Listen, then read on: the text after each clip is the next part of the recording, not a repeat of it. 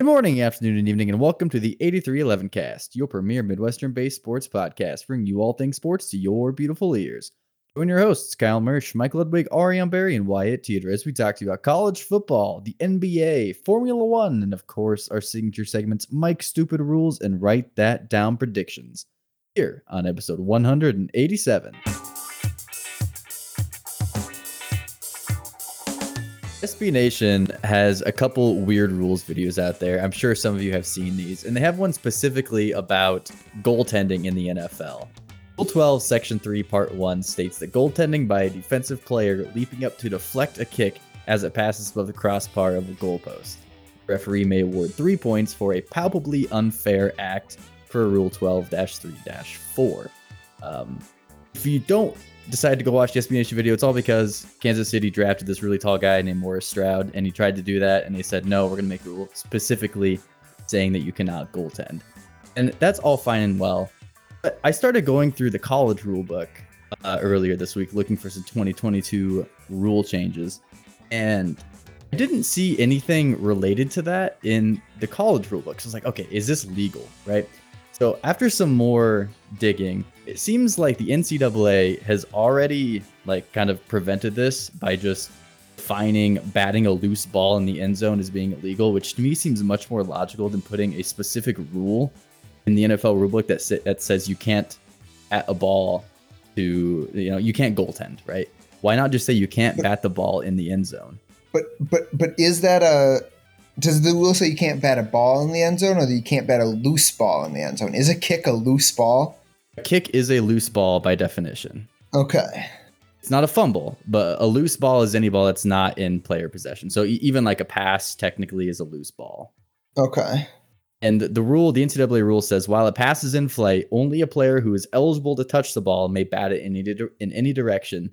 But Part B says that no player shall bat a loose ball forward in the field of play or in any direction if it's in the end zone. And a ball that crosses the plane of the goal line, of course, is in the end zone.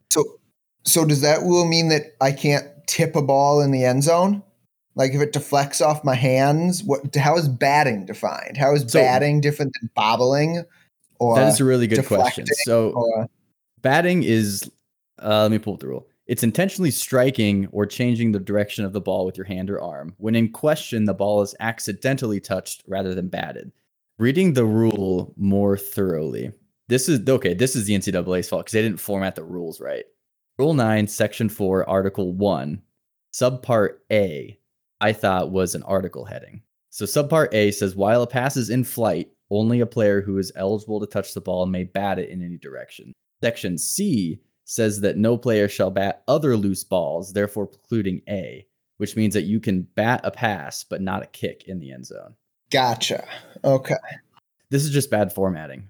If I send you a screenshot of this rule, you all should go look it up. NCAA rulebook is free to download. It is. I've got it up right now. Rule 9, Section 4, Article 1. I think Subpart A should be on a new line because that was confusing. I'm trying to find that rule. Section 4, Article 1. Oh, yeah, I agree. Yeah, illegal batting, 10 yards loss of down by the offense. Yep. Okay. Question answered. Okay. There you go. Thank you. How does the NFL have a specific rule on that when the NCAA can just handle it with an all-encompassing illegal batting rule? Did the NFL have to react immediately, and then the NCAA, had time to figure it out and fix it? I don't know. Anyway, we'll give you a short break from the rules. You're going to be getting a triple dose of rules this week, and we'll fill you in on some Cyclone football news here before we dive back into more rules. We are now a little under 2 weeks away from the season opener against, Southeast Louisiana State? Missouri State? Southeast, yeah. Missouri. Okay, Southeast Missouri State. I was close. They're both on I-35. No, I-35 doesn't go through Louisiana, does it? Okay. They're both Southeast. Yeah, exactly. They're both states. Not all schools named state are actually state. Anyway, we're less than 2 weeks from the opener. Stay tuned next week for our Cyclone football season preview episode. I'm really looking forward to that one. It's always a good one.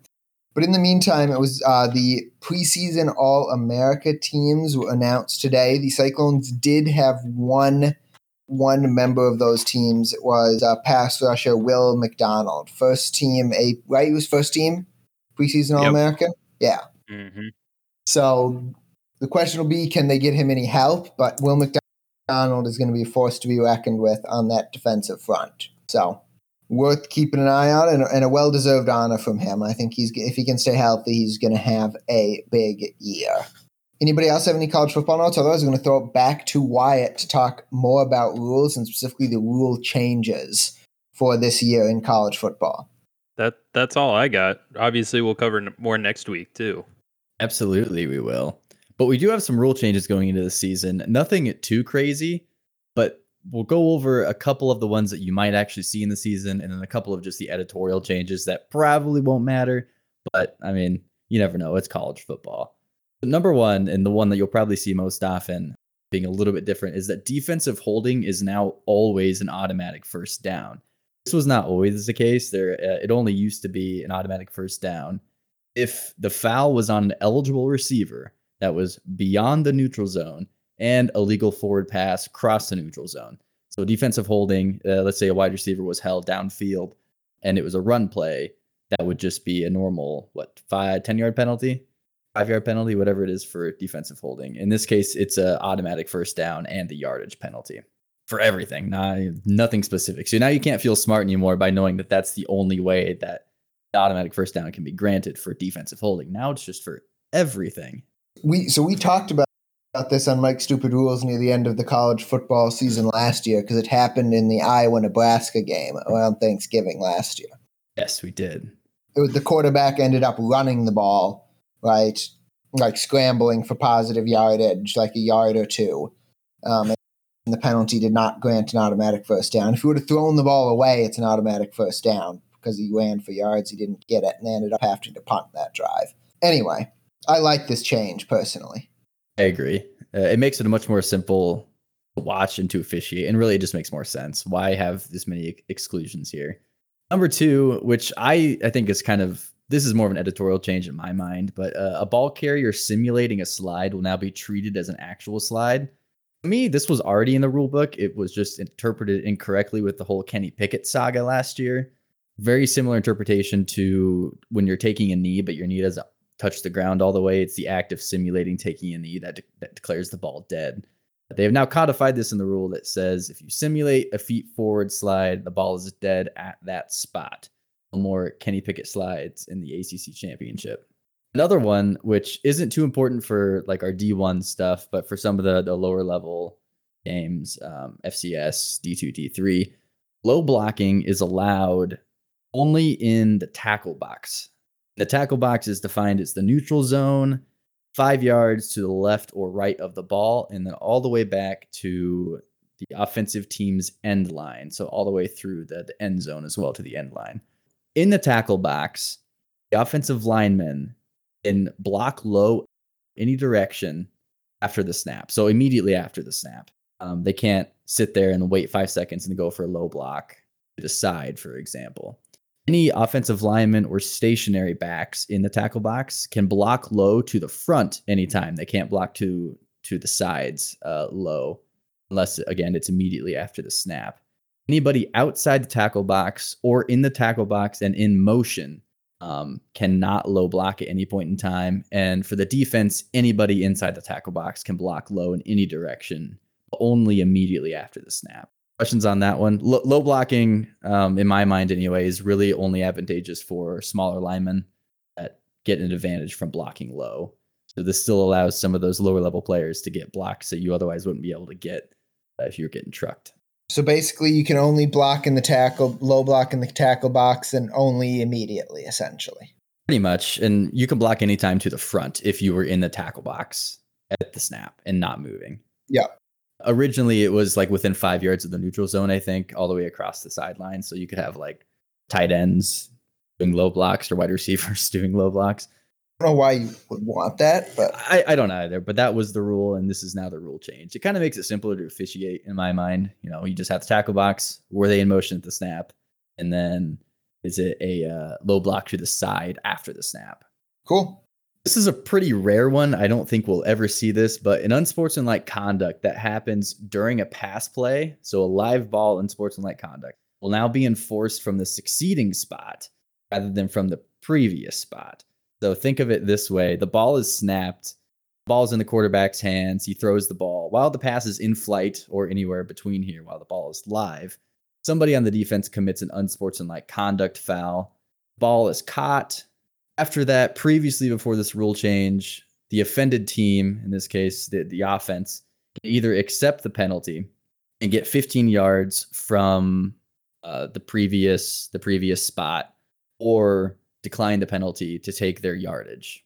So if that pass was more than 15 yards, it's not advantageous to get that penalty. This rule change now allows you to accept that penalty and get 15 yards from where the ball was caught or wherever the ball ended up at the end of the play. So this doesn't apply to roughing the passer, right? Because you could always get both on roughing the passer previously, right? That is not an unsportsmanlike conduct foul. Right. Okay. That is that's a personal foul.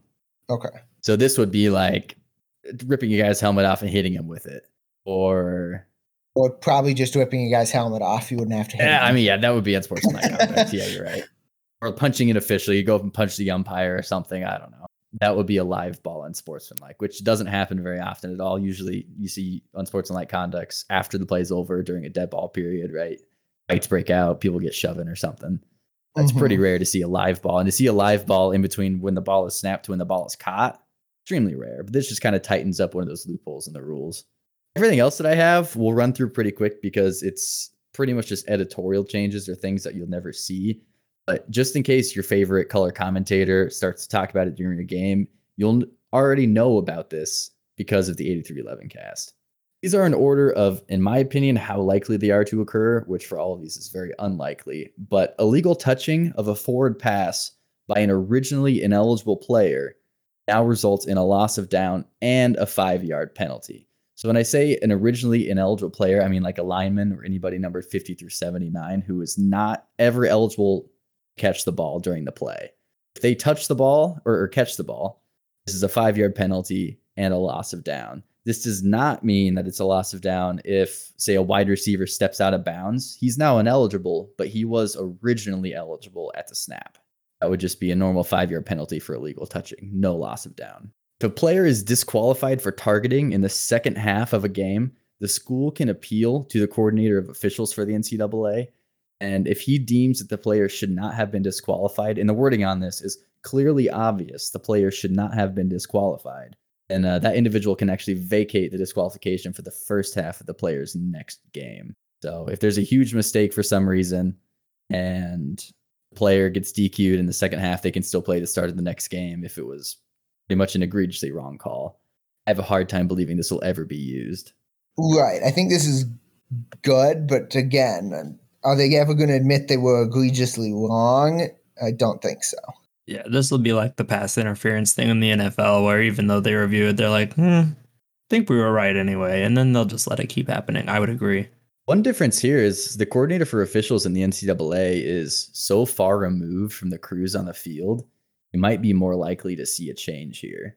Like it's not like a direct chain of command from the conference officials to the NCAA coordinator of officials. So since there's more of a disconnect there, you might see something. I don't know. If we do, it's most likely not going to be an FBS. There's also a rule that it ended up being tabled, but there was a rule change that said you had to have your entire leg covered by either pants or socks. This was supposed to be mandated for FBS this year, FCS in 2023, and then D1, D2, D2, D3 in 2024. Apparently, like the biker shorts vibe was a bad look for football or something, and this was supposed to go into the rule book this year, and it was like just recently tabled. I don't know what they were thinking, but if anybody starts talking about the uniform changes and blah, blah, blah, blah, blah, it didn't actually happen. What a weird thing to spend time on. Like, I don't want to see those knees. Get that out of here. I mean, it's like the NFL and their crop top jerseys because they got sick of Ezekiel Elliott, right? Oh, that's fair, yeah. What's weird is they actually like eliminated a safety related rule that your knee pads have to actually cover your knees with this. In high school, for example, you have to have knee pads that cover your knees. And in college, currently, I think that's the rule as well. But this essentially nicks that rule because you can just you can just wear like thigh-high socks. There's no provision on covering your knees with knee pads. Huh. "Quote unquote fake injuries have another level of review." Currently, what happens is if you have a fake injury or an injury that's deemed to be fake, you can appeal that decision to the NCAA. Now, the rule change is that if the NCAA says, no, it's a fake injury, you can go to your conference and then say, hey, this wasn't a fake injury. And then they can appeal that. Go ask your mom. Go ask your dad. Go ask your mom. I don't see how this does any change, but What is the punishment? there isn't one.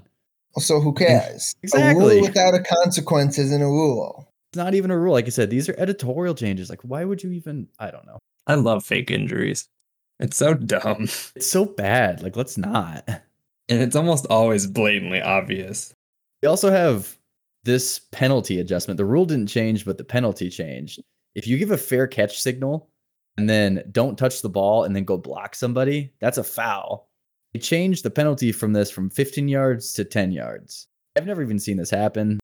I've seen this one before. It happens Have you really?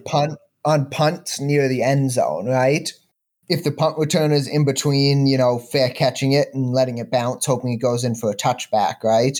If they fair catch and then choose to let it bounce, you might want to block the first player down so he can't down it. You've got to know not to block, though. If you give a fair catch, you can't block. Yeah, but that's where I've seen it happen. You said you've never seen it, and I'm just like, well, that's where I've seen it. I have never seen it happen. They've also changed the definition of a defenseless player to expand. Wow, that's not what my words meant to say. They've expanded the definition of a defenseless player to include a player that is, quote unquote, in passing posture with his focus downfield. Again, this was already the interpretation. This is how roughing the passer calls have been called, but that's just now been codified in the rule. And then a bonus editorial change: the use of official-to-official communications, or the radios that the officials use on the field, are now actually in the rule book as being allowed.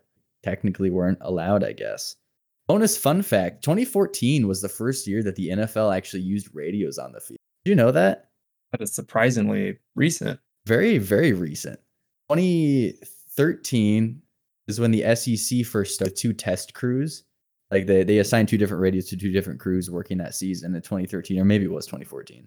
And then it took off in 2015. But prior to that, there was no O-to-O or official-to-official communication on it. I would bet they love that. They don't all have to run up together before every game or every penalty, every play. So much less walking. I bet they love that. Absolutely. Question: what is passing posture specifically? Like dropped back with the ball up, right? And then I think the key word there is focus downfield. So you're not looking for a blocker. Can't you sack a quarterback while they're in passing posture with the focus downfield? Why wouldn't you be able to sack someone that is in that posture? It wouldn't automatically be a defenseless player, right? So I think you only get the protection. Where that matters is for targeting. You can sack a defenseless player with a safe tackle, but if it's unnecessary roughness, that would get into targeting. Well, you can never target somebody regardless of their passing posture or their focus, right? So why would that wording matter if it was already an illegal hit? Well, the definition of targeting is much stricter for non-defenseless players. Yeah. Okay. Gotcha. Forcible contact against a defenseless opponent would necessitate targeting.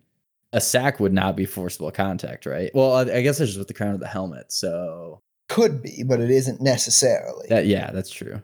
The expansion of this was from a player in the act of or just after throwing a pass to now also include the player in passing posture with focus downfield for what it's worth. So it's already been basically in the rule, but here's the rule. No player shall target and make forcible contact to the head or neck area of a defenseless opponent. So if you make contact to the head or neck area of a non-defenseless opponent, it's not targeting. Does that make more sense? So if you go and smack the quarterback on the head while they're in passing position, that's targeting. But if you go smack him on the head while he's running the ball downfield, that's not targeting. Sure. Okay. Are you guys on team we call too many targetings in college football, or are you on team you have to call everything that even closely resembles it to make sure the players are safe? Targeting rules are garbage. They need to rewrite them. Okay. I agree. I agree. And when you look at a targeting call in slow motion, everything looks like targeting. Yeah, we talked about this just a couple episodes ago. Yeah, we Slow did. motion removes all context. And I can understand doing it by the letter of the law, but sometimes it seems ridiculous. I agree. I think the law needs to change in this case. The definition of forcible contact is so ambiguous. And again, like you said, in slow motion, you can't. What's forcible contact? When you start putting like G meters in helmets or something, that actually wouldn't be a bad idea. Huh. But yeah, I don't know. Are those going to be reliable enough? I don't know. That was just the first thing that came to my mind. 'Cause I really don't know how to solve the issue. I think the rules are bad, but I don't know what to change them to. That's fair. Something to think about, though, for sure. Those are all of the 2022 NCAA college football rule changes I have for you. There's a couple other small editorial things, but we already kind of went to the nitty gritty here. We're not going to keep going. That's all I got. Well, thank you, Wyatt. We appreciate that. Just getting you in the mood for college football. And there are some games that actually start this weekend. The Cyclones don't, but I know, for example, Nebraska plays Northwestern this weekend, I'm pretty sure, in Ireland on top of it. Anyway, so if you want your football fix, keep an eye on that. Ian, you get some news out of the NBA for us? Yeah, just a little tiny bit of news out of the NBA. LeBron James agreed to a 2-year, $97.1 million contract extension that includes a player option for the 2024-2025 season. It's kind of a big deal because people had already started speculating what LeBron wants to do. Obviously, the Lakers were quite bad last year. I think they'll be pretty mediocre this year, in my opinion. I don't think they did enough to improve to guarantee a spot in the playoffs with how stacked the West is. So he basically shut down that media circus for this year, which is good for team focus. And then the other reason that this matters, and the reason people want to talk about, LeBron James's son, Bronny James, will be NBA eligible in the year 2024. So this kind of syncs up his timeline to what he has already previously stated as he would like to play in the NBA on the same team with his son. Now, granted, he may not be ready after just 1 year of college, so then that's kind of where that player option comes in, whether LeBron wants to angle himself a little bit earlier or a little bit later. So the question I have for you guys, if he's not super ready, Bronny, after 1 year, do you think he comes out anyway, and how high do teams draft him just to think they can get LeBron? I've been thinking about it a lot whenever I see stories come up, and I don't know what the right answer is. Gotta depend on how well the team is positioned to accept a LeBron and his son if it puts them in contention, right? I mean, a team that's out of it, like Cleveland was a couple years ago, after LeBron left, would they draft Bronny that early and hope to get LeBron back, and then those would be the two pieces that they would need to be a playoff team? I don't think so, right?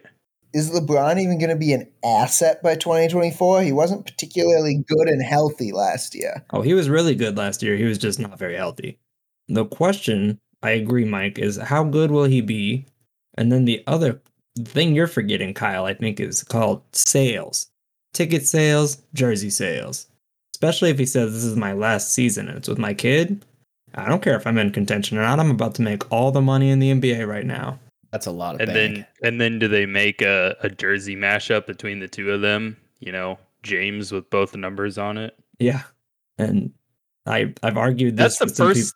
That would be the first time in NBA history. Am I wrong in saying that? No, you are correct. That would be the first time in NBA history that a father-son duo has played together. I've argued this with people before. Is it a good thing for LeBron James to utilize his muscle basically to get his son where he needs to go, even if it's above where he would normally go? Or is that setting him up for failure and he shouldn't do that? I say use everything you got, get your kid a paycheck as much as you can. But I don't know. It'll be really interesting to see how that plays out. Arguably, Bronny is not the best prospect in the James family. That would be Bryce James. He's already 6'6" and he's like 14. So just something to keep an eye on down the line, but that's all I got for you so far. Interesting. I'm sure you will keep us up to date on all of that. One more thing on that. Is that Bronny James being 1 year in the G League, probably. He is looking at college. I don't think he's planning on going G League. Okay. Everything I've seen says he's going to college. There's been a lot of reports saying Oregon is in the lead, but LeBron tweeted he hasn't even taken any visits. When he decides where he wants to go, he'll tell you. So I don't know that there's really any news on it, but it doesn't appear he's looking at the G League right now. I wouldn't mind a one and done on the Iowa State roster. You got to question. He has all the money in the world, obviously. So what's the point of G League versus college? He doesn't need the paycheck, and he can just go be a god for a year on a campus. Who wouldn't want to do that? And he can sign an NIL deal too, Exactly. for probably more than he would make in the G League. You can go hang out with a bunch of college students. Yeah, I don't know. I would not want Bronny James on Iowa State's roster. Oh, I would 100% Just take saying it. that. I want the publicity. That's so I much do not booster want- money. Yeah. Can you imagine the NIL funding forever after that? That would bump our profile up so much. Dude, he could be the spokesman for Ames Ford, just like his dad being the spokes driver for Hummer. I don't know what you call that. Do you see that crab commercial? The Hummer driving Yeah. sideways. Yeah. He could be like that. For Where Ames the Ford. wheels turn like 10%, and I'm like, just turn the car, man. Just turn it. They'll do the same thing. But it But it can crabs. crab walk. Barely. I need to see a lot more wheel tilt before I'm impressed. You need them at a 90-degree angle. Preferably. That would be cool. Well, it's 3-1. So if Bronny James is basing it off a vote here, we'll take him. Only Mike doesn't like it because he's too much of a traditionalist Ronnie, you're welcome in Cyclone for Nation. the media circus. I'm anti-fun. No fun. Anti-fun. Well, what isn't anti-fun though is Formula One, and we're back. Formula One returns. It is indeed race week. Spa is up this weekend. The Belgium Grand Prix, presented by Rolex. Mike, you can punch me whenever. Noted. The Spa Franco. I don't even know how you Francorchamps. pronounce it. Francorchamps. There it is.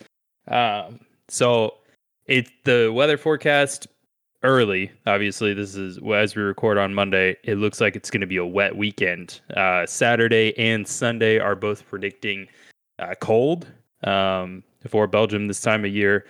22 degrees Celsius, and it's going to be very rainy as well. So look out for that. These might not even come into contention here.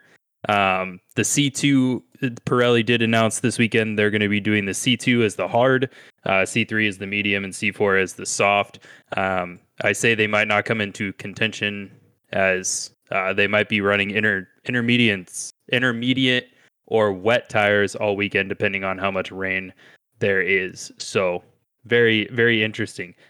When Pirelli announced what tires and they were going to send for this weekend, it's obviously so it's on an 18-inch tire, but the minimum starting tire pressure is what they announced, which can obviously change after FP2 as a part of the FIA regulations. But they announced that the front tire pressure, well, I'll start with the rear, that the rear tire pressure would be 22.5, and that the front tire pressure would be 215 psi. That will not be the case.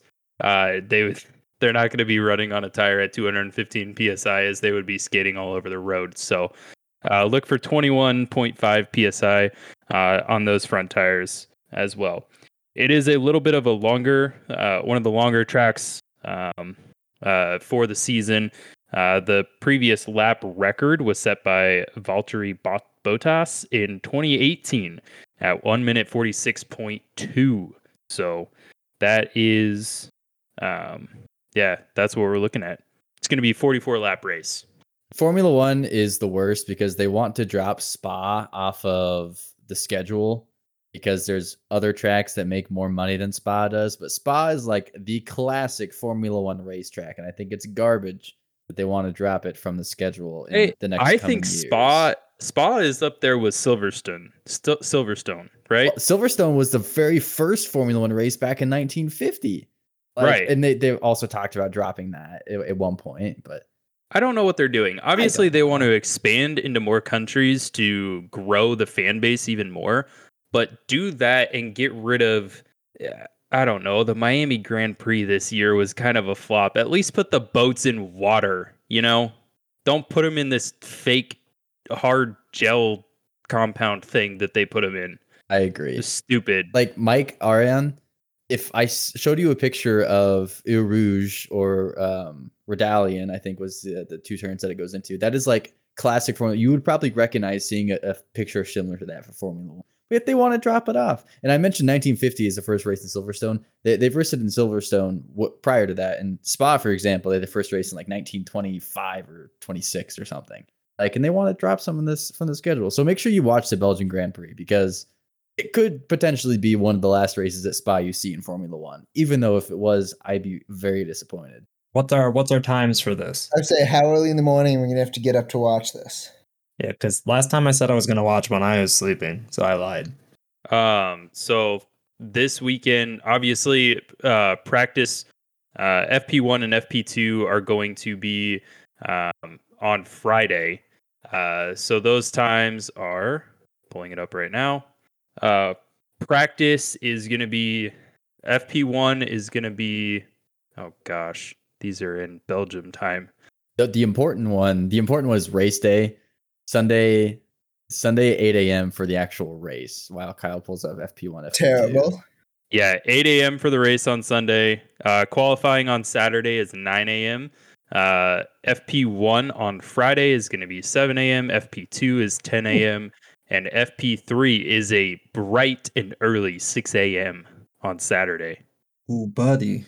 That sounds fun. For what it's worth, I almost only watch race day and watch recaps for FP1, 2, 3, and qualifying. Correct. I sometimes tune into qualifying. I at least try and catch Q3 if I can. So there's Q1, 2, and 3.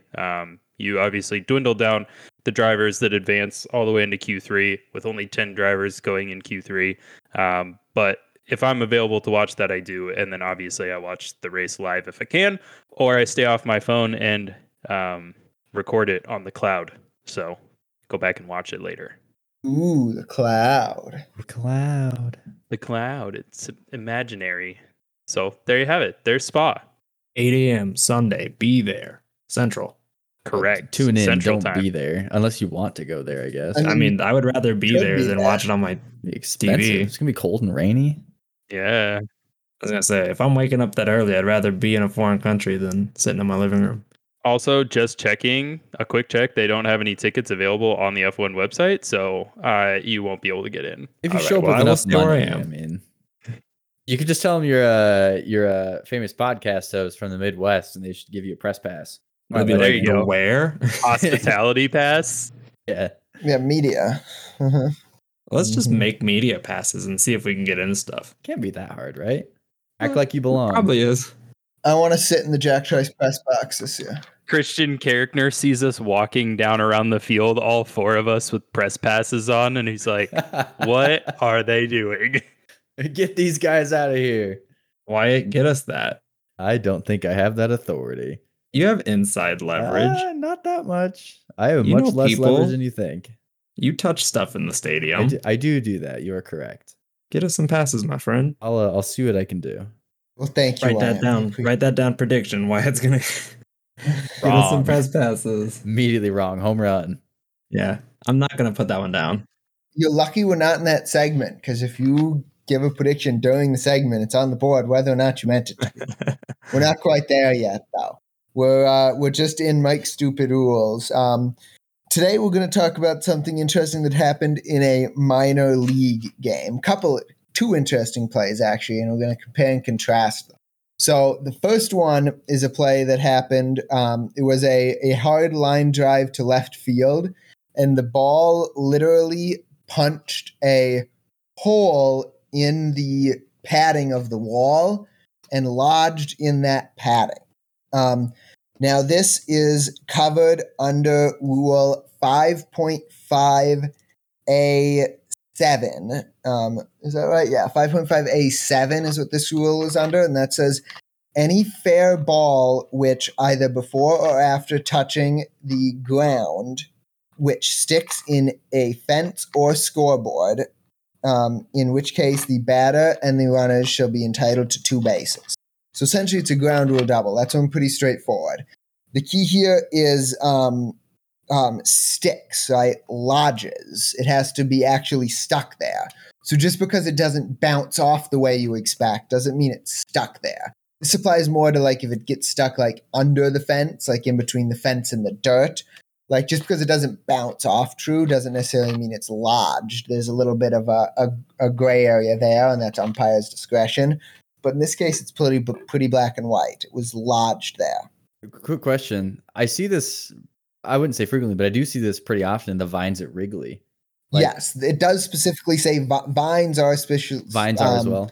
Specifically included in this rule. I took out the middle part of this rule. The whole rule is say passes through or under a fence, through or under a scoreboard, through any opening in the fence or scoreboard, or through or under shrubbery or vines on the fence, or which sticks in a fence or scoreboard is the whole rule. I skipped most of it because it didn't apply.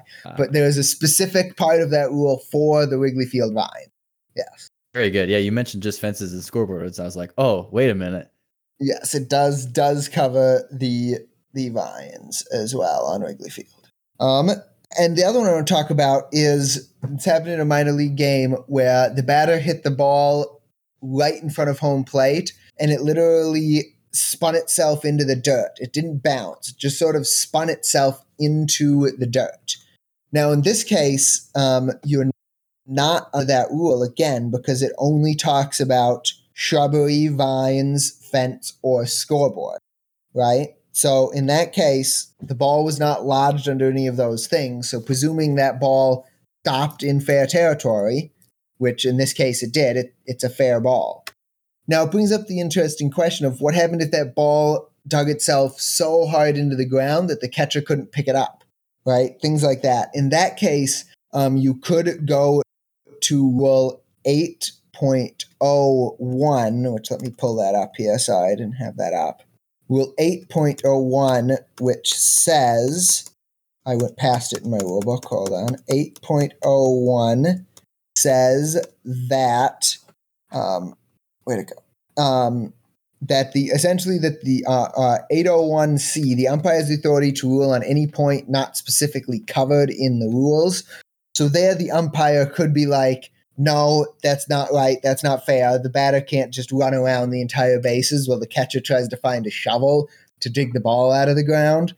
So in that case, the umpire could make a ruling in order to either call the runner out or just give them first base or something like that. It could be umpire's discretion.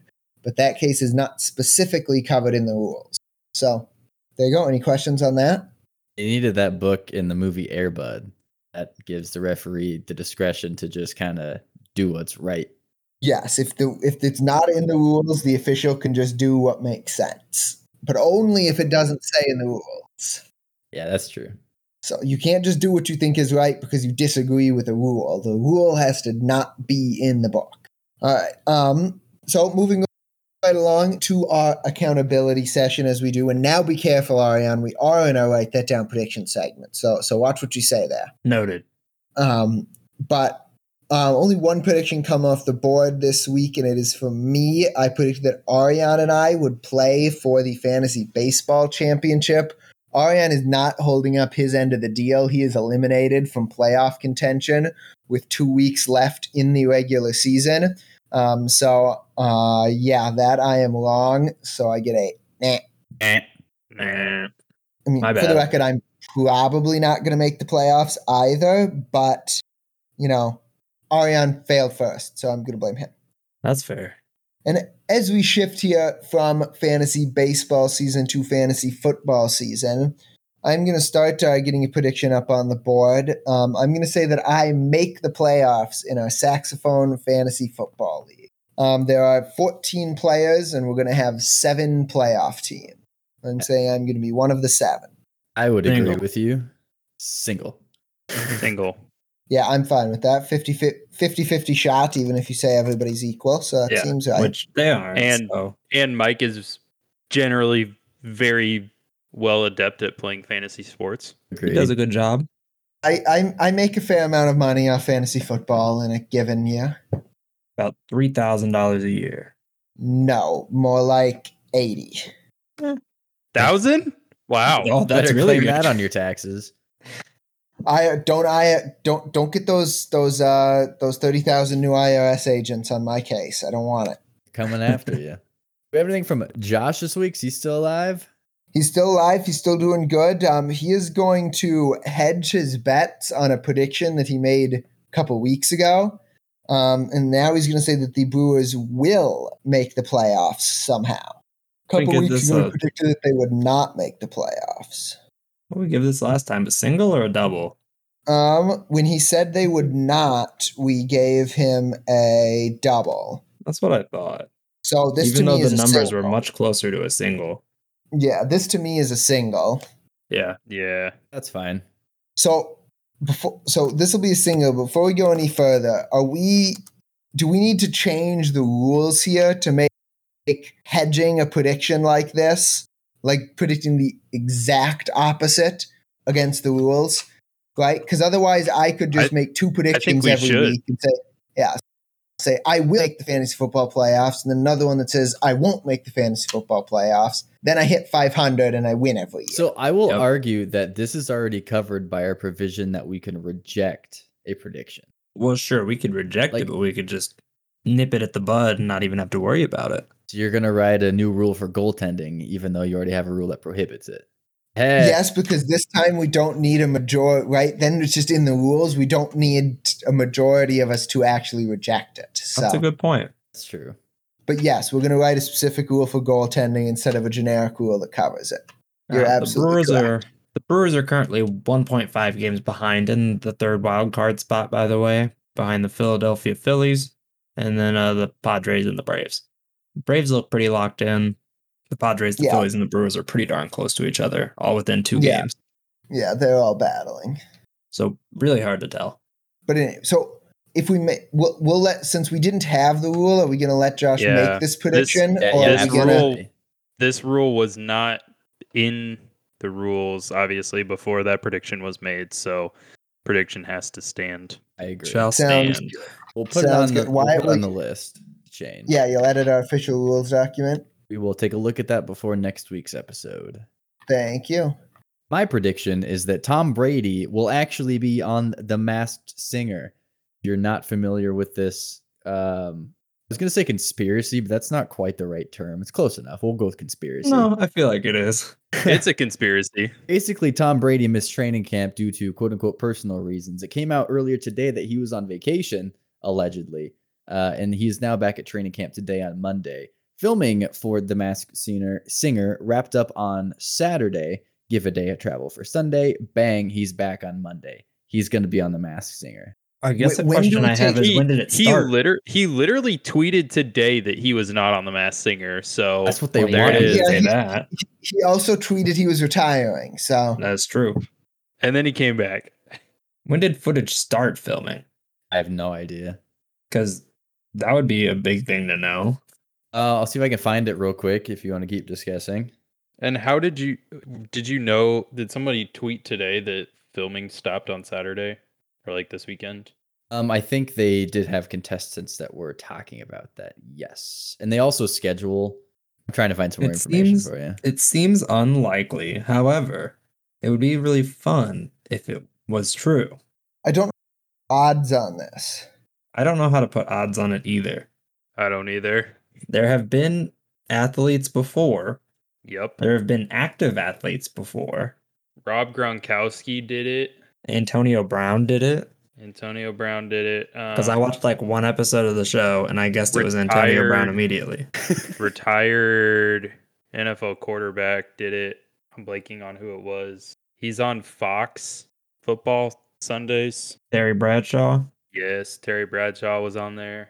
Sean Spicer was on there, so you can never rule anybody out. Dog the Bounty Hunter too, I think. I've never watched a single episode of the show, though, to be fair. Like, I don't know how it works, but they sing in masks.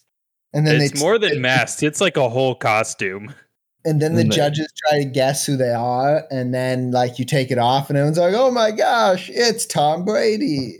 Seems dumb. So like at least a triple, right? Oh my gosh, it's Wayne Brady, who everyone knew it was him. There's no way he's actually on The Masked Singer. Ain't no way. I need a He home can't run. sing. Home run, baby. Home run? No, it's not a home run. Oh, yeah, Triple. it is. Oh. What? Oh wow.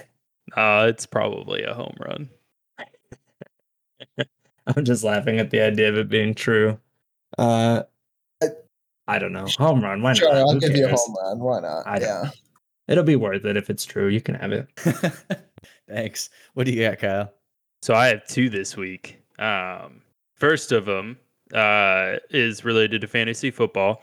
So I'm going to say that I end up on the wrong side of luck this season. So I'm top 3 in points for, and also top 3 in points against. Top 3 in points for and against. Correct. That's tough. Like, just randomly off the top of my head, I lean towards triple.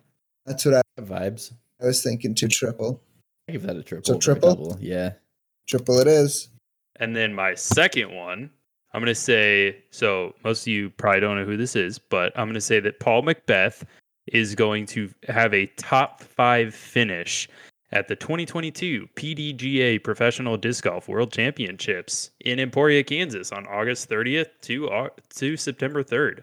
You going? So, am I going? Yeah, I am Emporia's not that far away. Let's see. Maybe. I'll let you know. Okay, But sounds good. There's going to be a lot of people there. What do you define as a lot? How many is a lot for a disc golf world championship? Probably a couple thousand. Yeah. I would say 2,000 to 3,000 maybe would probably show up for a weekend, maybe more. Go give us some feet on the ground. Get us some live footage. Like total maybe an interview. Probably in a day, especially on championship. The final championship Sunday might attract, or I guess championship Saturday might attract maybe 5,000. I mean, it's the championships. Like, this is it. This is kind of what they're all going after. So, so a little background on this for everyone on the podcast who doesn't follow disc golf as well as maybe I have been for the last couple of months here. So Paul Macbeth is a 5-time world champion. The last time that he won his world championship was 2019 was the last world championship that he won. So it's been a few years since he's won one. This season to date, he has 3 major championship wins, including 2 in March and 1 in April. He's kind of been on the down slope since then. His current United States Tour rank is number 2. He did just recently finish at the Des Moines major championship. Let me see what that one was. So basically, it was like a top 15 finish. So basically, you're saying the second best player in the world will win. Oh, will finish top 5. Well, he was correct. Yeah. What do you want out of this? I want at least off the bat. I want at least a double because it's 4 days worth of disc golf play, like coverage, and he has been on the downslide ever since the beginning of the season. So his ranking has fallen significantly since the beginning of the season. What's his ranking right now? His ranking right now is number 2, but he was number 1 for most of the season. So and it dropped significantly from 1 to 2. Well, no. So his overall disc golf rating. So disc golf rating is based on scratch scoring average. So scratch scoring average is the average of the course that you play compared to how well you play against the course average. So if you average a lower score than the course average, you'll have a rating over 1,000. If you play on the course average, you'll have a rating of 1,000. At the beginning of the season, he was playing closer to 1,100, which is like one of the best ratings that you could have on the Disc Golf Pro Tour. And now his current ranking is down to 1048. I'll give you a double. I was going to say, I'll default to you and assume you're not taking us for a ride, so I'll give a double. I'm fine with a double. And I'll just say, he hasn't had a top 5 finish since April. Yeah, that seems like a double. It's not that long ago, April. What is How it? many It's competitions August. have happened since then? They've played like 10 tournaments since It's then. been a lot. Oh, Summertime, that's a baby. significant amount. They play pretty much every single weekend during the summer. There's a Oh, okay. tournament. I'm fine with the double. That's all I was really wanting out of that. Fair enough. All right, Ariane, what about you? All right. So my first prediction is that for some reason I'm really into the NFC North recently.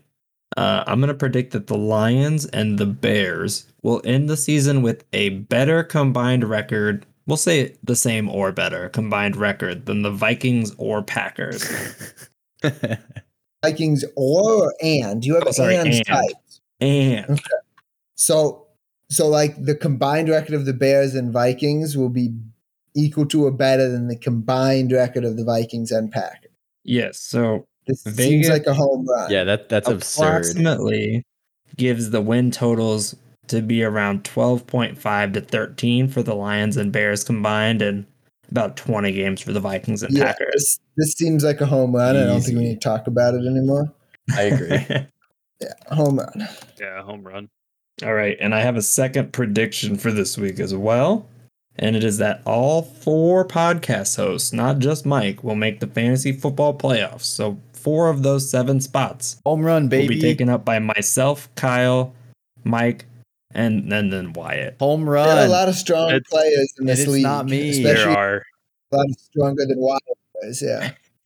Home run, baby. I'm This here to is let a you home down. run. This is a home run, very much so contingent on Wyatt and Oh, how healthy my team stays. Because Just- Ariane's team is always at the top. Mike's team is always there too. And my team always seems to be stricken by injuries throughout the season. Just out of curiosity, not that I'm going to make another prediction, what if I said myself, Mike, and Kyle, we all 3 make the playoffs and didn't include Wyatt? Then what is it? Then it's just a triple, Yeah, it'd be maybe a only a triple. I double. would say probably I would still say a triple. Okay, yeah. I wasn't sure whether it'd be a double or a triple. But yeah, Wyatt gets me over the edge there. yeah, this Yes, is he does. a home run out of the park into the lake. He hit the cycle this week with 2 singles, a double, 1 triple, and 3 home runs. I know how to math, which concludes our Write That Down prediction segment, which means we're at the end of the episode. Thank you so much for listening to episode 187 of the 8311 cast. Appreciate y'all sticking around, getting learned up on 3 batches of rules. Gotta love it. Signing off for the 8311 cast, we have your hosts, Mersh. Mike Ludwig. Ariane Barry. and Wyatt Teeter. Talk to y'all again next week. Go Cyclones! Go Cyclones. Go Cyclones. Go Cyclones.